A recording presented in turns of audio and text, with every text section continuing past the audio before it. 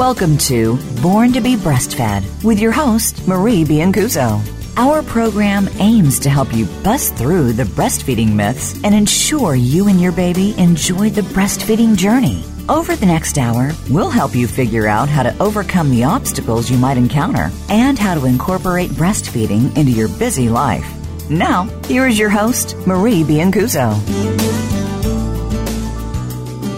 Hi, everyone. I'm Marie Biancuzzo. I'm your host for Born to be Breastfed, where every week we debunk the myths and clarify the facts about breastfeeding, birthing, and beyond.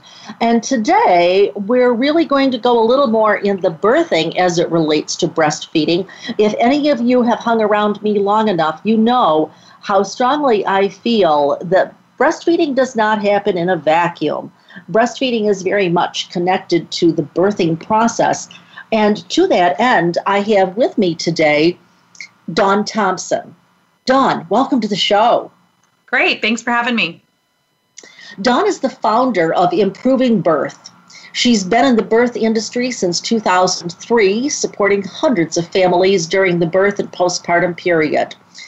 During her work, she has witnessed extensive use of non-evidence-based care that has contributed to higher rates of induction, cesarean sections, and other interventions. Now, Dawn is not a gal who's going to stand by. She first organized a small rally at a local San Diego hospital in late 2011, which opened the doors of communication with, guess what, the hospital administration. Then came the National Rally to Improve Birth in 2012 with, get this, 110 locations in 46 states with over 250 media outlets covering the story. Dawn strives to educate and empower women to take charge of their maternal health decision-making and to bring awareness to our maternity care crisis. So, Dawn, we see that you certainly made a lot of noise here, but tell us, how did you get so interested in this? How did you get into this? Well, I mean, I think that, I should back it up just a little bit. I really didn't know anything about the issues in maternity care. I just knew that for a long time, I wanted to be a midwife. Like if someone had asked me, that question, like, what do you want to do when you grow up? It was to be a midwife. And I'm not even sure, quite honestly, where that came from. But eventually the road opened up to become a doula with my intention of becoming a midwife in the future.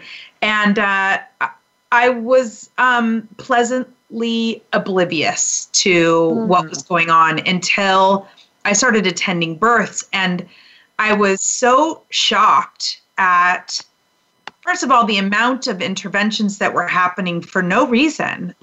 Just no good reason at all. And, you're 40 weeks and 2 days. So, you're past 40 weeks or you're past 39 weeks, you need to have an induction. And fairly consistently, those births ended in cesareans. And then when I was supporting women who were really educated and were, trying to exercise their rights, there was a lot of abuse, frankly, and whether, and obviously you can describe that in many different ways, but I just was so frustrated with the overuse of everything. And I just, and I wasn't a medical professional, but I mean, it's called common sense in my opinion. And by the way, I'm there with you, Dawn. I actually was a professional, and the first time that I saw all that intervention in birth, I was like, what? Whoa! Right. Yeah. Why are we doing this? Yeah, and talk about oblivion. Yeah. And especially when I would just have those patients just look at me, those mamas look at me and just be like, "What in the hell happened?" Yeah. How did this happen to me? Did I really? And I'd be with them at their follow-up visit, days after they'd had their baby, and they'd still be reeling from what happened, and so, just devastated. And I knew that it was because they were intervening in something that didn't need to be intervened at the time. There was no medical indications. And I was fed up. I was just fed up. That's how I got into it. Yeah. I get it. You know, I could totally I could hog the whole show talking about that myself, but you're the guest today, so I want to give you your chance to tell us how fed up you were. Now, Dawn, I know that you are here for traumatic birth, and you call it traumatic birth. I just want to make sure that we all understand, because for some people, when they talk about traumatic birth, what they mean is the baby aspect, but you're looking at the mother aspect. So how do you define traumatic birth?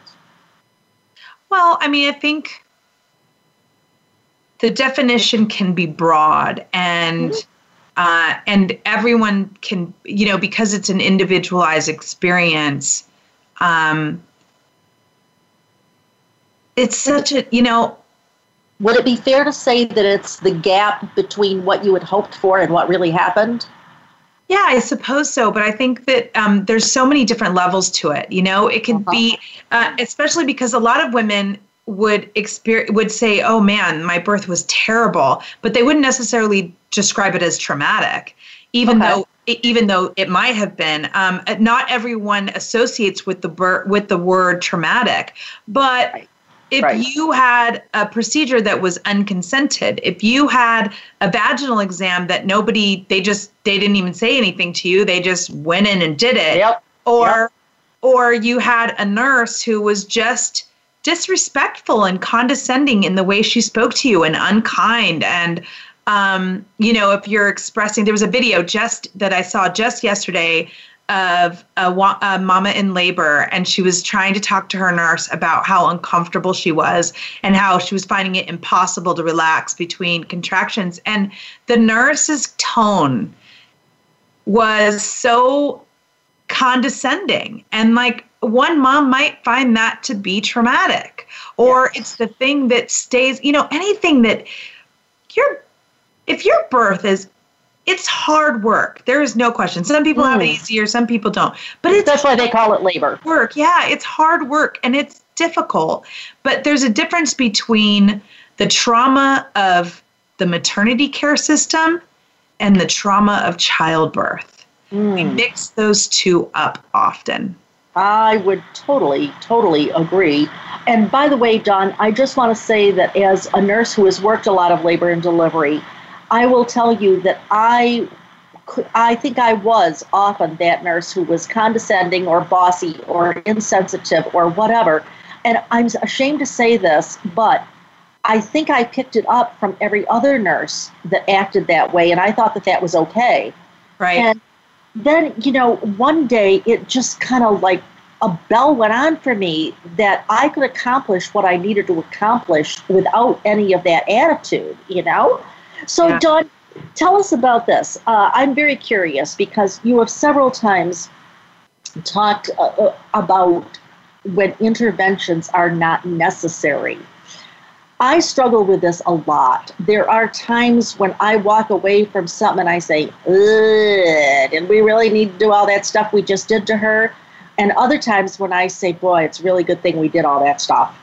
There are, you know, this is why cesarean sections are however many years old from the time of Caesar, because it had to be done. So how do you help women to differentiate between what is necessary and what is not necessary? Well, I mean, I think the information is at our fingertips at this point, you know, and I encourage women to go look at the information. I mean, evidence-based birth, the website Evidence-Based Birth by Rebecca Decker is the most comprehensive, putting all of the studies and research into terms that people can understand. And I think that's probably the greatest thing that we do is steer people in that direction to help them get it. And also just to feel confident in the process. You know, it's like, it's a normal physiological process. It is. And, you know, but I think more importantly, you've got to be able to trust your provider, you know? That's a clunker because it is. I have found that sometimes what happens is the woman is just worn out. Yeah. She's just worn out, and she doesn't have the strength to advocate for herself, which of course is a great reason why we need doulas, because the doula kind of helps her to hang on. And it's really frightening sometimes when you see, or better yet, the doctor who was her doctor isn't her doctor because he's on vacation or whatever. His partner is covering, and you get that whole bit. But well, and then other women that are, not in the greatest financial situation have even less options, right? Absolutely. If they're on state support for their medical care, they have very limited options. And, I think like what you said, though, in that situation, it's making sure that your partner can advocate for you and having a birth advocate like a doula. And there is a difference. If you want a doula to be an advocate, you need to hire a doula that is an advocate and interview for that, because there's a lot of organizations that teach doulas that they should not be advocates, that they are there for emotional support, and that's it. And I highly differ in that opinion. And so if you are searching for an advocate, you need to interview for an advocate and ask those questions of a doula that you're interviewing. Whoa. Now, Dawn, I have interviewed a lot of doulas. We've had doulas on the show, and I've never heard one say that advocating wasn't her job, or that she hadn't been trained for that or authorized for that or whatever. Because I'm thinking that advocacy, in my head, advocacy is a major part of support. I agree. Right? Yes, I agree. But there's definitely a school of thought that would place doulas as not even, there's some organizations that say you can't even go and, give them information. If their doctor is encouraging induction, it's not your place to go find an article on evidence-based care, evidence-based birth, and send it to them. Well, so that could be a whole show all on its own. Yeah. Yeah. Might be a good one to have to debate those two sides, because I think I think there is some perspective, and I understand it. And honestly, part of the reason that I left doula work was because I couldn't keep my mouth shut anymore. Oh, and yes. Was inevitable that I was going to be, probably kicked out of a hospital, because I was no longer willing to stand by and just be a witness. And so now I advocate from a different perspective. Yeah, and I have to tell you, I think that that's one of the reasons why I eventually sort of steered towards the breastfeeding piece. Because as much as I loved working in labor and delivery, and I actually thought I was good at it, and I think the patients thought I was good at it, but I just got it was just day after day and thing after thing, and I fought like a crazy lady. But at some point, I just didn't want to be part of that anymore, because there was just so much stuff that was just so wrong. Yeah. It was so wrong.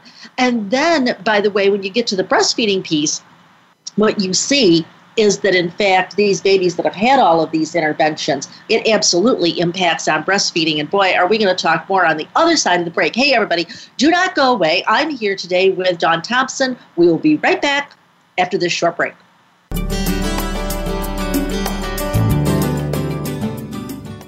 Become our friend on Facebook. Post your thoughts about our shows and network on our timeline. Visit Facebook.com/Voice America. Was your breastfeeding experience stressful or challenging? Did you face an unusual obstacle and go on to meet your goals? If so, we'd like to hear from you, and so would other mothers. Email radio@borntobebreastfed.com to see if you can be Marie's next guest. Relationship issues? Anxious? Parenting challenges? No more.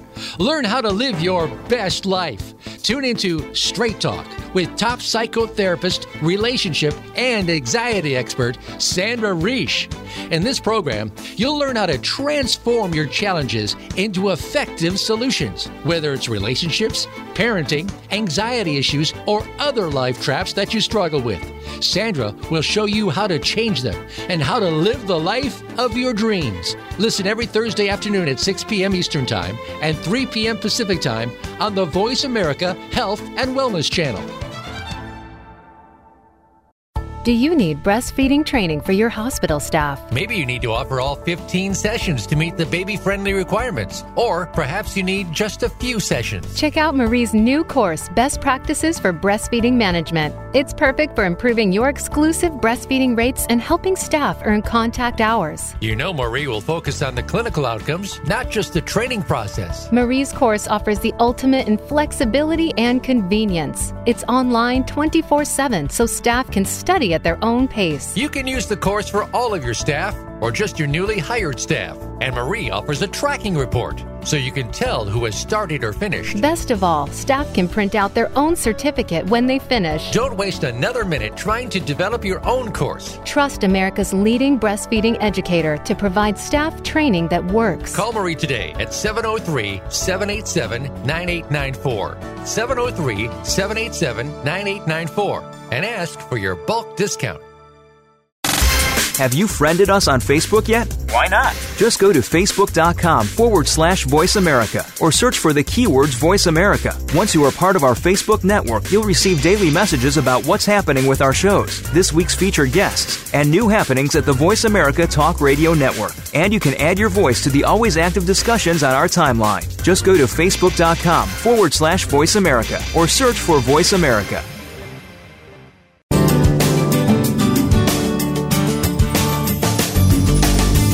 You're listening to Born to be Breastfed. To reach Marie Biancuzzo or her guest on today's program, please call 1-866-472-5792. That's 1-866-472-5792. You may also send an email to radio@borntobebreastfed.com. Now, back to the show. Hi, everyone. Welcome back. I'm Marie Biancuzzo. I'm your host for Born to be Breastfed. And before we go on today with my guest, Dawn Thompson, I would just like to invite you to make sure that you come to my new website. It's mariebiancuzzo.com. That is Marie Biancuzzo, MarieBiancuzzo. Now, if you visited me at my old website, that's great, but I'm kind of rolling out a new one, so I really want you to come find out what's there. We've got some goodies for you, and, consider it kind of a housewarming gift just because you stopped by. Okay, so Dawn, I want to talk a little bit more about this, and I'm thinking about my sister. She had a very interesting line. She delivered her babies in 1969 and in 1971, and she talked about the God Doctor syndrome. I thought that was a very interesting label, the God Doctor, and she said, I don't have time for all these God Doctors. And I think that we've still got that. I think it's lesser now, but tell us what do you do when either the patients or the staff, or maybe even the doctor himself, says, well, the doctor knows best? Well, Dawn, you're just the doula. What could you possibly know? Kind of thing. Right. What could you possibly know? You're just a woman. What could you know? Just a woman who's given birth a time or two. That's right. That's right. Yeah. Births. I think that we have to understand, because I don't want to paint doctors and nurses to be bad people, because they got into this work because they wanted to help people. Sure. And anytime you have a position of power, there's always going to be an element of that where it gets kind of out of control. And this is an issue. It's always going to be an issue. The minute that you put someone in the power over you, it's going to be a problem in most cases. And it's why we have to take responsibility for ourselves and for the birth that we want, because everyone's an individual. And providers and nurses are dealing with all kinds of other issues. And they're dealing, they too are working within a broken system. Sure. They're working in a system that is misogynistic and patriarchal, and because those systems exist, it's you can't trust that they're always going to be making the right decisions for you, because there's so many other things that are going into play about how they manage their day and their lives. Listen, being an obstetrician, I think, is one of the hardest jobs there is. And the guys that I know, I say guys because there's two particular, and there's two other women too, but two particular obstetricians that I spend a lot of time with. And they are doing it right. They both have between 10 and 15% cesarean rates. Oh, very low induction rates. Congrats. And they're doing it right. But I was just talking to Dr. Shavira, and he worked 90 hours last week. Yeah. Right? Because the system is so broken, and because there's so few providers that practice like they do, it's difficult for them to even find partners at this point that can help alleviate the load. And Dawn, as I hear you talking, there's something that jumps out in my head, which is, I think that it would behoove all of us, whether we are patient or provider, to get away from this idea that it's a vertical relationship. It should not be a vertical relationship. No. It should be hey, we are all in this together. We all want the best outcomes. It should not be that the woman feels like she needs to take I don't want to say orders, but you know what I mean, that somehow this care should be centered around her, not the other way around. Not the other way around, yes. Let me just tell you a story, because I think that just share a realization that I had. I had been a doula for 4 years before I finally attended my first home birth. And I literally cried all the way home, because I thought, how on earth am I ever going to do another birth in a hospital after experiencing that? And here was the big revelation, that when a woman is in her home, whoever is entering her home is a guest subconsciously.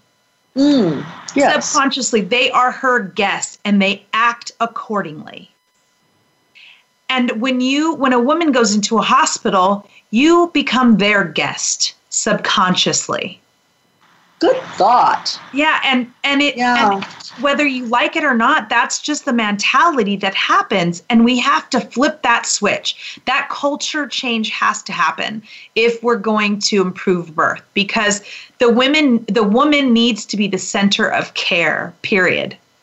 And that baby, because they are both going to have better outcomes if they are. This whole "we are the boss of you" is a serious problem. And it is where we filter everything through. And if we could get to this place of, I'm here to guide you and give you suggestions and support as a provider, and I will help you make the best decision, but it's up to you. You get to be the decision maker here. But it's also, it's absurd that only a very, very small percentage of people are taking childbirth education classes. Oh, that's another whole problem. Yeah, and they need to be out of hospital births, because, frankly, hospital childbirth education classes are typically just teaching you how to be a good patient. They're not teaching you how to labor and birth. I hadn't really thought about that, but so Dawn, let me right into my next question, which is, what sort of questions should women raise before their birth? Maybe before they get their doctor on board, maybe before they pick out, well, you can't really pick out your hospital. The hospital kind of goes with the doctor. But what questions would you suggest that a woman ask before she gives birth? Well, I think that you can ask, what's a medical indication for induction? What's your cesarean rate? Most of them have no idea, by the way. And if they don't know, it's already a red flag. Yes. We actually have an article on our website called about, red flags, basically, red flags. I'm trying to think of its name now, of course. But anyways, it's like the things to look for. But I think questions like, what do you believe is an indication, a medical indication? And Do you support my desire to go full 42 weeks before we even consider any sort of intervention? What's your stance on, quote unquote, big baby? What is right? That's a big one. How do you feel about low amniotic fluid levels? And, those are important. Those are all important questions because those are the main things that we see, the most common things that we see for induction. Big baby, low amniotic fluid. And then, of course, if they're going for a VBAC, you need to understand what their VBAC policy is. There are a lot of doctors who are VBAC tolerant versus VBAC supportive. And you need to there's another list on our website about VBAC supportive versus VBAC tolerant. And go down that list because you'll be able to really weed out a doctor or a provider or midwife if you... Dawn, excuse me. We have people in 65 different countries listening, so I'm not sure if everybody knows a VBAC is a vaginal birth after cesarean. VBAC. I think I got them all there. Yeah. And I will also tell you that at least here on the East Coast, we are not seeing people clamoring for VBACs. It sounds like you're in San Diego, yes? Yes. Yeah, you probably see more of that, and are you saying there's just not as much support for that? Yeah, there's 42% of hospitals in this country either have a ban or a pseudo ban on vaginal birth after cesarean. Wow. Even though every major health organization says it's a safe option for most women. It's estimated that at least 70% would be successful if they attempted a vaginal birth after cesarean. Yeah. And I think the national rate is somewhere around 9%. Which is absurd. If we just supported women in vaginal birth after cesarean, our cesarean rate would decline significantly.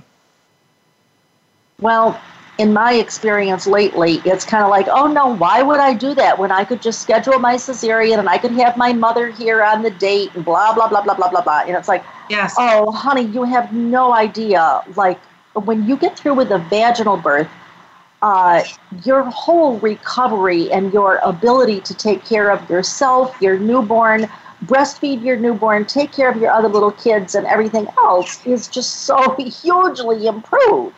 Yeah, and I think that's true. But some women recover just fine from a cesarean. So yes. I don't think, and it's still such a short period of time. I think the biggest issue is that women have no idea about the long-term effects of having a cesarean on their baby and themselves. And no one's telling them that they have a 50% increased risk, their baby has a 50% increased risk for obesity, allergies, gut issues, long-term asthma. I mean, the amount of health issues that come along with a baby who's born by cesarean is pretty significant.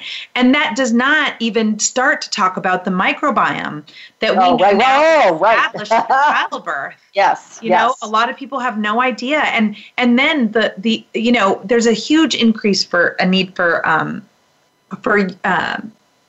antibiotics. Uterus taken out. No, the women having to have hysterectomies, bowel obstruction, like scar tissue issues, bladder issues.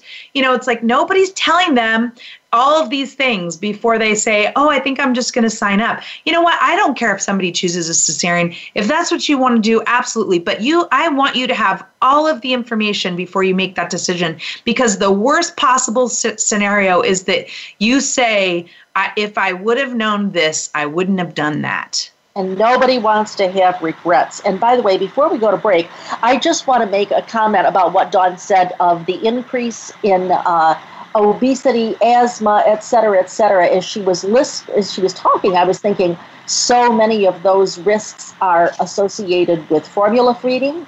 And a woman who has had a cesarean is also more likely to formula feed. So whether or not that's isolated, I don't know. But hey, listen, we got to go, but we'll be right back after this short break.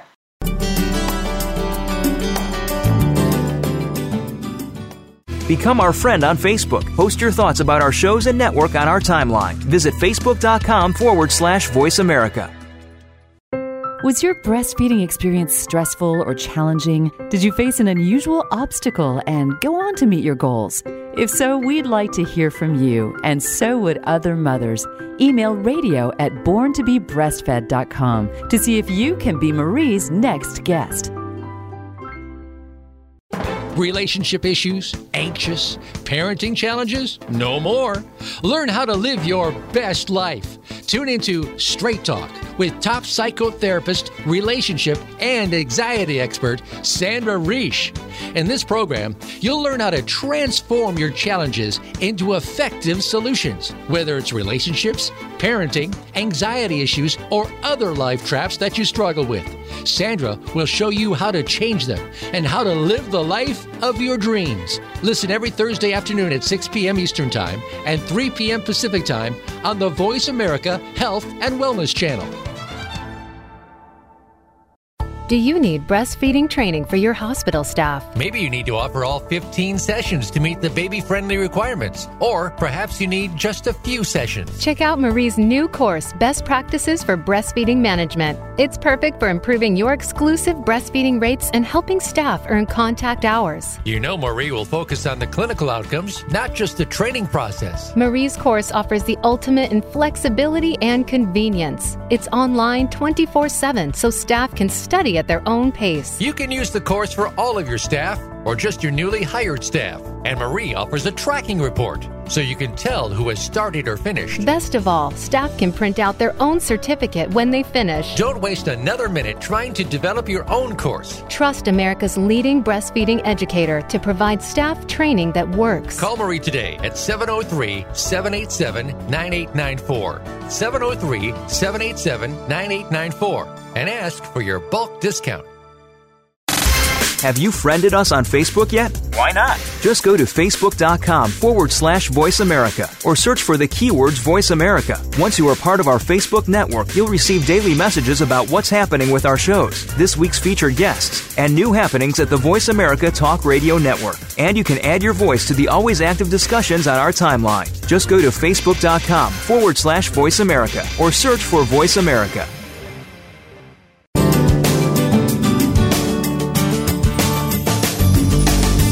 You're listening to Born to be Breastfed. To reach Marie Biancuzzo or her guest on today's program, please call 1-866-472-5792. That's 1-866-472-5792. You may also send an email to radio@borntobebreastfed.com. Now, back to the show. Hi, everyone. I'm Marie Biancuzzo with Born to be Breastfed, and I am here today with Dawn Thomas. Dawn Thompson. I'm sorry. That's okay. Dawn, tell me about this. Don't you think that women very often say, or someone says to them, oh, you've got a nice, healthy baby. You should be happy. Everything is good. Why is it that's kind of overshadowing? In other words, the outcome has overshadowed the process. Talk to us about it. Yeah, I mean, all too often, healthy means merely surviving birth for both moms and babies, and that's not good enough. For most of us, birth is not just about having a fetus extracted from our uterus in the most efficient way possible, right? Right. It's a defining life experience that sticks with us. And our birth stories affect the postpartum period, breastfeeding, our relationships with our babies, our families, our attitudes about ourselves and our future births. It means more than just like, oh, well, it's two different things. Having a healthy baby is always what you want. But that doesn't circumvent how it felt, right? Like how it feels to you. And I've had women tell me they failed when they had a cesarean section. Not to mention, by the way, that we healthcare providers use that word, a failed induction, failed forceps, failure to progress. We have that whole failure language. But anyway, go ahead. Yeah, I mean, I think that I know that I personally felt broken. I had 2 cesareans. Well, I had 3 cesareans in the end. And I just felt like there was something wrong with me, the doctor literally sat on the end of my bed after my first cesarean and said, you would have been one of those women who died in childbirth back in the day. you know? Wow. And yeah, and I love that story, honestly. I love the drama of it. And I told it over and over and over again. And it wasn't until I became a doula and I recognized that I was just another number. They induced me. They cranked up that pit as far as they could. They broke my water. My baby went into distress. And then they became the saviors instead of the fact that, you know, no, actually, you're the one that caused the stress to my baby. Mm-hmm. You felt violated. Well, no, I didn't. No, well, I mean, yes, eventually, but I didn't at the time. At the time, I was just like, they saved me. They saved my baby. You know, like little drama here. Yeah, I have to have a cesarean. You know, like I was just this whole thing, and then it was the truth later that came. That I recognized that all of the interventions, unnecessary interventions that they were doing, instead of just sending my butt home, I wasn't in labor. You know, I wasn't in true labor. Just send me home. I could, you know, like that's what I should have done. But, you know, far too often the healthy baby phrase is used to justify a disappointing, difficult, or traumatic birth experience. It's said by our providers. It's said by our friends, our families, who, you know, well, as we're reeling from the shock of what happened and trying to wrap our heads around something that seemed to go just suddenly totally out of control. And it's the phrase that people use when they don't know what else to say. And also when they don't know how to support that person. And it's literally one of probably the most painful things that you could say to a woman, because what it says is be quiet. Be quiet. Don't complain. You shouldn't be complaining. You've got a healthy baby. You're alive. That's all that really matters. It's not all that really matters. Yeah. Whoa. Dawn, some of what you're talking about right now leads me to another question, which is, you and others have mentioned a non-consensual medical intervention. Yeah. Can you give us some examples of that? Sure. I mean, a vaginal exam without someone saying, hi, we've had so many stories of women who were sleeping with an epidural to wake up to a provider or a nurse doing an exam, doing a vaginal exam. And for some women that would be traumatic. Or even worse, though, which I have witnessed multiple times, unfortunately, is a woman in the throes of labor and a provider is doing a vaginal exam and the woman it's causing her a lot of pain because they're either like trying to stretch the cervix, like whatever, they're doing something that is extremely painful, and that woman is literally begging them to stop.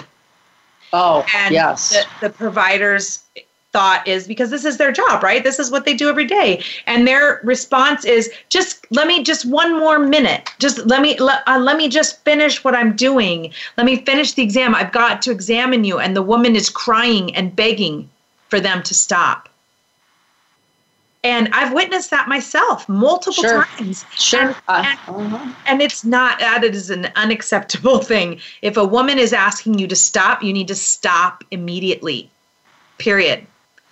Stop immediately. Episiotomies. We hear about episiotomies a lot. Yes. Unscented. They just do it. And in some cases, the provider will just be like, well, I was just doing my job. It was what was necessary. It was, whatever, but not okay. Definitely not okay. And then we've had, women who were forced into cesareans because their provider says, absolutely not. We do not support VBAC. I will call Child Protective Services. If you refuse, there's a case, Renate Dre in New York, who actually sued her providers for forcing her into a cesarean. She was literally, begging not to go back into surgery, and they knocked her out and did a cesarean. They wound up nicking her bladder. Yeah, it was pretty serious. And believe it or not, she lost her case. Okay, I'm just trying to put this together in my head. Why do you, I'm sure this is a long story, but what's the bottom line for why she lost her case? I would guess because they were able to prove that some dreadful thing would have happened to the baby if they hadn't, right? Something along those lines? No, they weren't. It was just doctor knows best. The judge believed that doctor knows best. There's lots of articles out there. Rinat Dray, Riantdray. Spell that again, please. In New York, Rinat, Riant, and then Dray, Dray. Okay, got it. And you can look up her case online. Kimberly Turbin, who we supported for 3 years through her case against with a assault and battery case against her physician for exactly that. Her forced episiotomy was caught on video. And it's had over 1 million views of her video. But she was literally begging him not to cut her.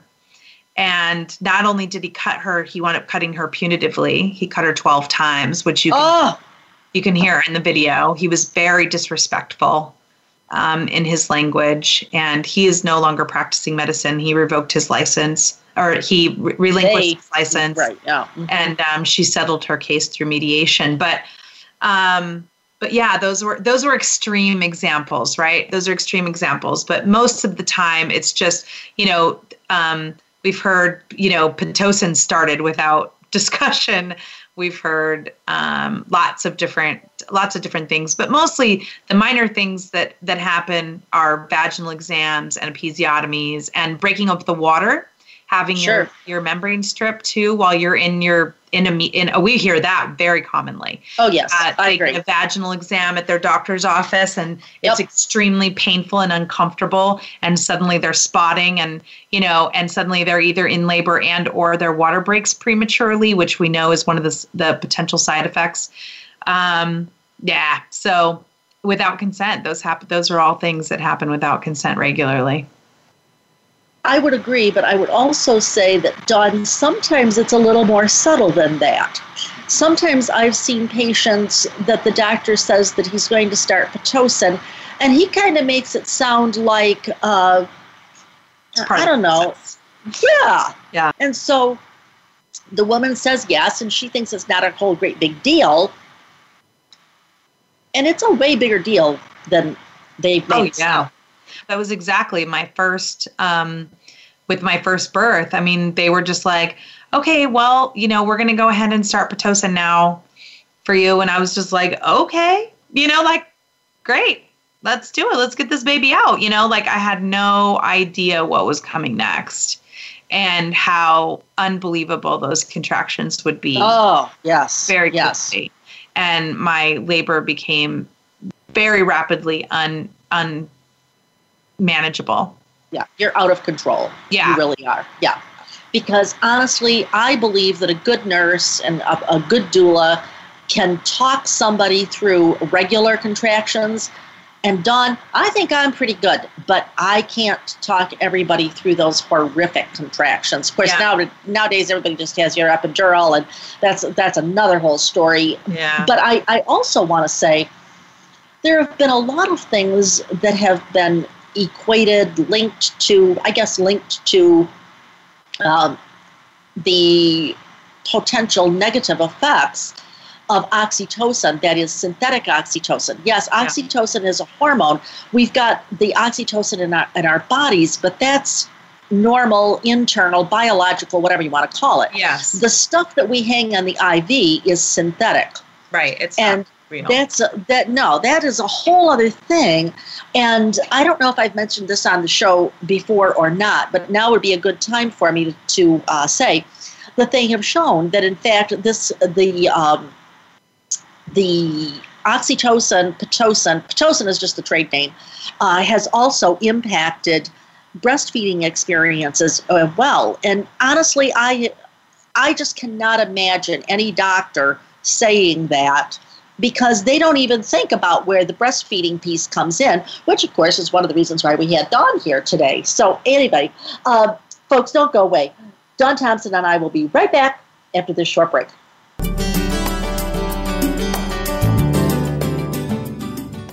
Become our friend on Facebook. Post your thoughts about our shows and network on our timeline. Visit facebook.com/Voice America.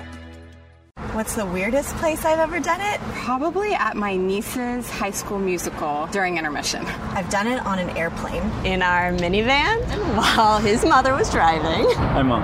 What's the weirdest place I've ever pumped? Probably the car dealership. In the bathroom at my sister's wedding. Finding a good place to pump can be hard. Donating breast milk is easy. No matter where you've pumped, you'd make a good donor to the Mother's Milk Bank at Austin. Learn how your milk can save lives at milkbank.org/gooddonor. Relationship issues? Anxious? Parenting challenges? No more. Learn how to live your best life. Tune into Straight Talk with top psychotherapist, relationship, and anxiety expert Sandra Reich. In this program, you'll learn how to transform your challenges into effective solutions, whether it's relationships, parenting, anxiety issues, or other life traps that you struggle with. Sandra will show you how to change them and how to live the life of your dreams. Listen every Thursday afternoon at 6 p.m. Eastern Time and 3 p.m. Pacific Time on the Voice America Health and Wellness Channel.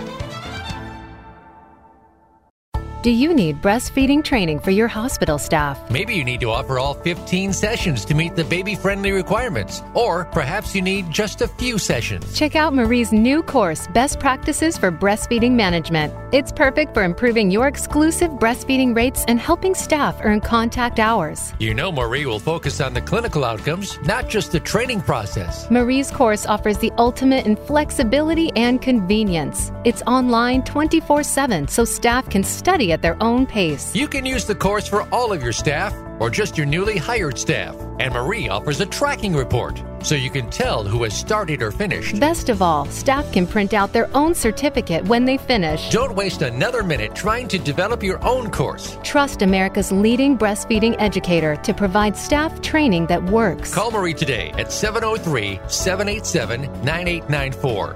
703-787-9894 and ask for your bulk discount.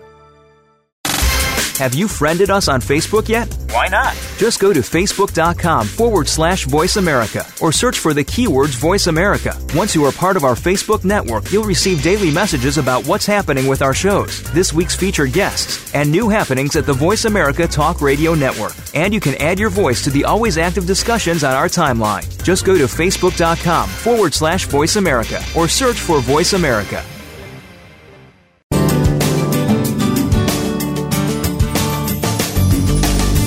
You're listening to Born to be Breastfed.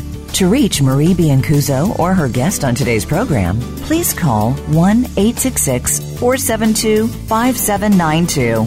That's 1-866-472-5792. You may also send an email to radio@borntobebreastfed.com. Now, back to the show. Welcome back, everyone. I'm Marie Biancuzzo, and I have with me today my guest, Dawn Thompson. Dawn, talk to us a little bit about electronic fetal monitoring. That's certainly an intervention, one that is, I would say, common, routine. Can you give us some guidelines on how mothers can, I don't know if it's possible to avoid it, but how can mothers minimize the amount of electronic fetal monitoring that they're exposed to? Well, I think making sure that your hospital is not doing continuous fetal monitoring. That is extremely outdated at this point and should not be part of what we're doing. And I think it's important to understand how it's affected the cesarean rate.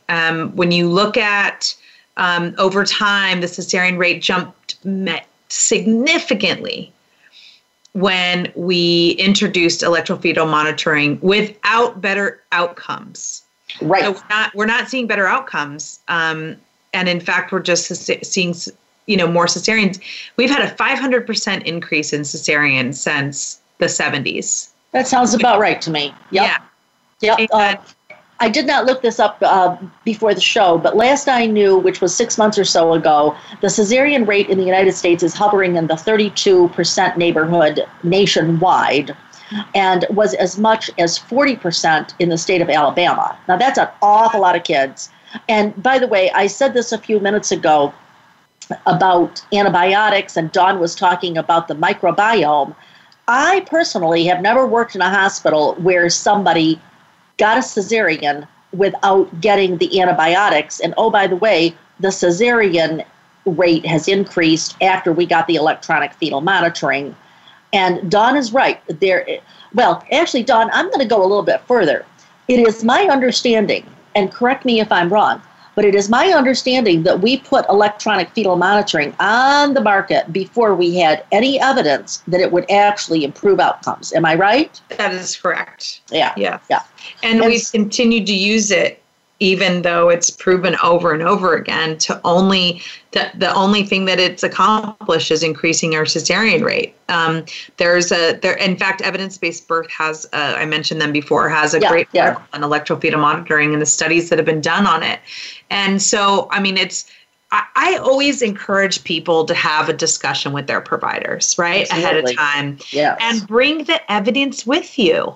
Like, you can have a really powerful discussion if you've gone through an article and you've read the experience, because I think we all have an opportunity. Providers, in my opinion, don't typically stay up on all of that sort of stuff. They don't. And especially because then it affects how if they did know it, they would have to change the way they practice. I think that's true. I think it's just as much our responsibility to bring stuff like that to their attention and express our expectations of and here's the other thing that I always used to tell all my clients is the minute that you are asking for permission, you're handing over the power.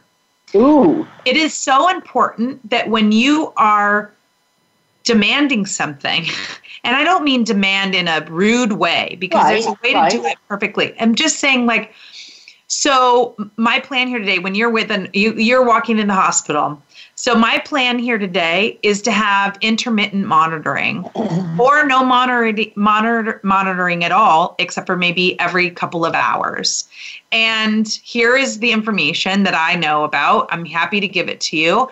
And just so we're clear right away, there's no like, is it okay if I don't do monitoring? Because the minute you do that, you now give the power over someone else. That's a different message. Yes. And that's true with everything. Hey, I'm not going to have my baby have erythromycin today. Is it okay if we don't do erythromycin today? Like it makes a huge difference because now you've given them the power over to them. That's a huge point. Yeah. Yeah. Your job is to stay in the boss role, essentially. Dawn, I just want to interrupt here, which is people, if people are sitting there saying, now, how could electronic fetal monitoring be associated with an increase in cesarean rates? My immediate response, not being, I'm really not up on this literature anymore, but I can tell you that as soon as you put the electronic fetal monitoring on the woman for heaven only knows how long, she is in a recumbent position. She is horizontal. Our bodies are not meant to give birth horizontally. And that's another whole, I could talk for ages on that. You have got her when she's not ambulating and she's probably not comfortable. And so what you have, it's not, I guess what I'm trying to say is it's not the electronic fetal monitoring itself. It is all of these other things that feed into it, which probably explains it. No, it is about the fetal monitoring as well. Those things play a part, but I can't pull the number off the top of my head right now. But it showed that there was a significant false positive. Oh yeah, right. I would agree. Yeah. Right. So they're picking up D cells or not really. Like showing D cells, but there aren't really actually D cells, and but the false positive rate was significantly high. But I apologize. I don't know the number off the top of my head. Yeah, and I would also say that sometimes it's just misread, and that is another whole thing that goes into it, certainly. So, Dawn, before we close out today, tell us a little bit about your organization, because in my younger heyday, it seems to me that it started out as KIMS, the CIMS, and you have, I'm not sure, retooled it, taken over it. Tell us, give us a quick history here. Well, KIMS, the Coalition for Improving Maternity Services, was established as a coalition with a bunch of maternal health leaders, and they developed the 10 Steps to Mother Friendly, which was, a guide for hospitals to become more current and mother-friendly hospitals. there were some challenges with it. When I knew that when I started Improving Birth, my goal was always to start a hospital accreditation program. Ambitious. Yes. Say that, yes. And it's taken 6 years to get to this point. But instead of seeing that work go, away and not being utilized, I approached KIMS and I suggested that we merged with them and that we move that accreditation or the 10 steps into an actual accreditation. And we are successfully doing that. We're working on the mother-friendly hospital accreditation. It's currently in 2 pilot locations for birth centers, in-hospital birth centers, nice. Which they will be called alongside units, which is what they call them in Europe. Okay. They'll be mother-friendly alongside units. So we've got a couple of pilots going there, and then we're working on the curriculum for the labor and delivery units. The midwifery centers, they automatically qualify because they support, most of them anyway, support normal physiological birth. They don't do inductions. They don't do cesareans. They don't, so they automatically qualify. But labor and delivery units need to reduce their cesarean rates. That's all there is to it. They need to reduce. It's way out of control. Rates. Yes, and absolutely. We want to be able to help them, and it's not just about the statistics. Sure. It's not just about the numbers. It's about a cultural shift that needs to happen.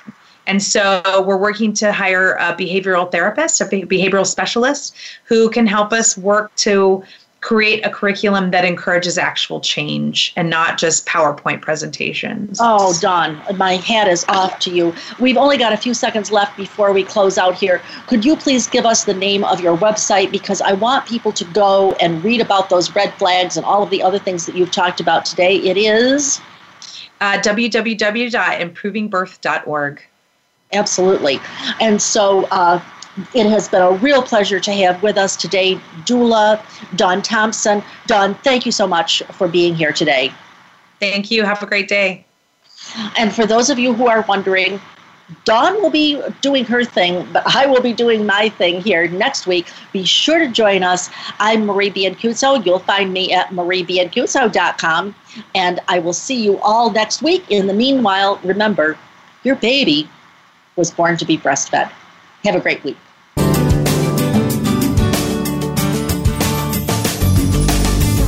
Thank you for tuning in this week to Born to be Breastfed.